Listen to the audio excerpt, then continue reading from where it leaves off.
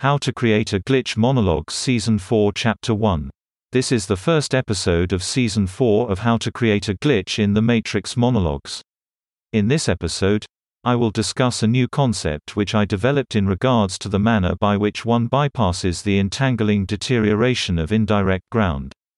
It was the idea that everything that posits something presupposes its opposite, and in that opposite there is a synthesis, which creates a new something, which presupposes its opposite, and so on and so forth. The secret of this theory was to become a contradiction of two opposing ideas, before the synthesis, to hold those two contradictory ideas inside oneself at the same instant, without allowing them to form into a new idea. The idea itself was simple, but the implications were not. It permitted me to experience reality in a kind of space where conscious action is divided into three possibilities. The first and second, the thesis or antithesis, the A or not A. The third, that which sublimated consciousness, the not A choice to allow one's consciousness to orchestrate an outcome, by choosing to be changed by it as a passive actor, rather than as an active participant. Imagine the universe is a vast tree of possibilities. Imagine now that most people have two ways that they navigate this tree of possibilities, one by action, the thesis, another by another action, the antithesis. This is the choice. But what if there was a third choice, a third possibility, by not acting, but rather accepting that by acting you are binding your subjectivity to an outcome one way or the other, and the only way to escape the progression of thesis to antithesis is to allow oneself to be changed by the event rather than trying to change it. In this choice, one's consciousness is preserved from the turbulence of reality's unfolding nature. It was a profound idea. The idea that reality would shift, from one set of possibilities to another, based upon the conception that only one thing was different. There was of course the limiting factor, which was other people. Our minds are constantly bombarded by ideas and feelings which come from the minds of others. We don't exist in a vacuum. And this means that we may not always be able to restrict the natural progression of the evolution of thoughts and ideas. This theory had a few simple rules.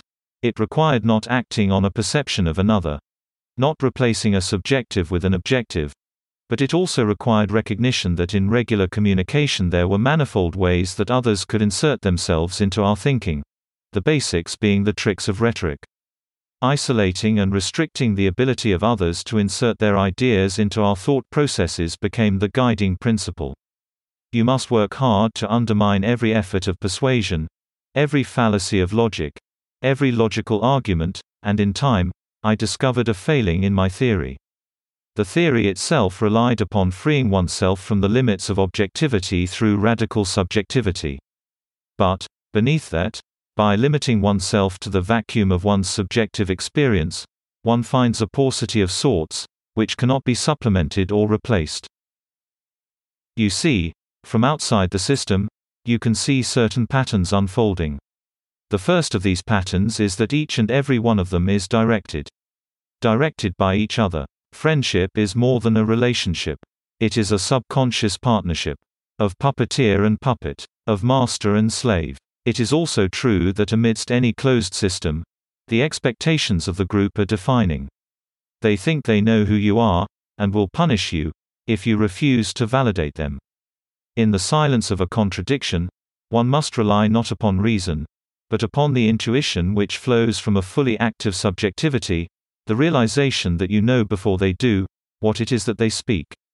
You see, in the contradiction of one that is two, there is freedom, of a kind, the freedom to be free of definition, and expectation, for but a moment. This is the idea which leads to a new form of action, defying expectation, recapitulating contradiction, with every waking breath, and in the division, finding the peace which comes only from pure subjectivity. Indeed, to quote my friend in Notes from the Underground, and 1984, 2 + 2 = 5. That is the end of the podcast for today. If you enjoyed it, please like, comment and subscribe.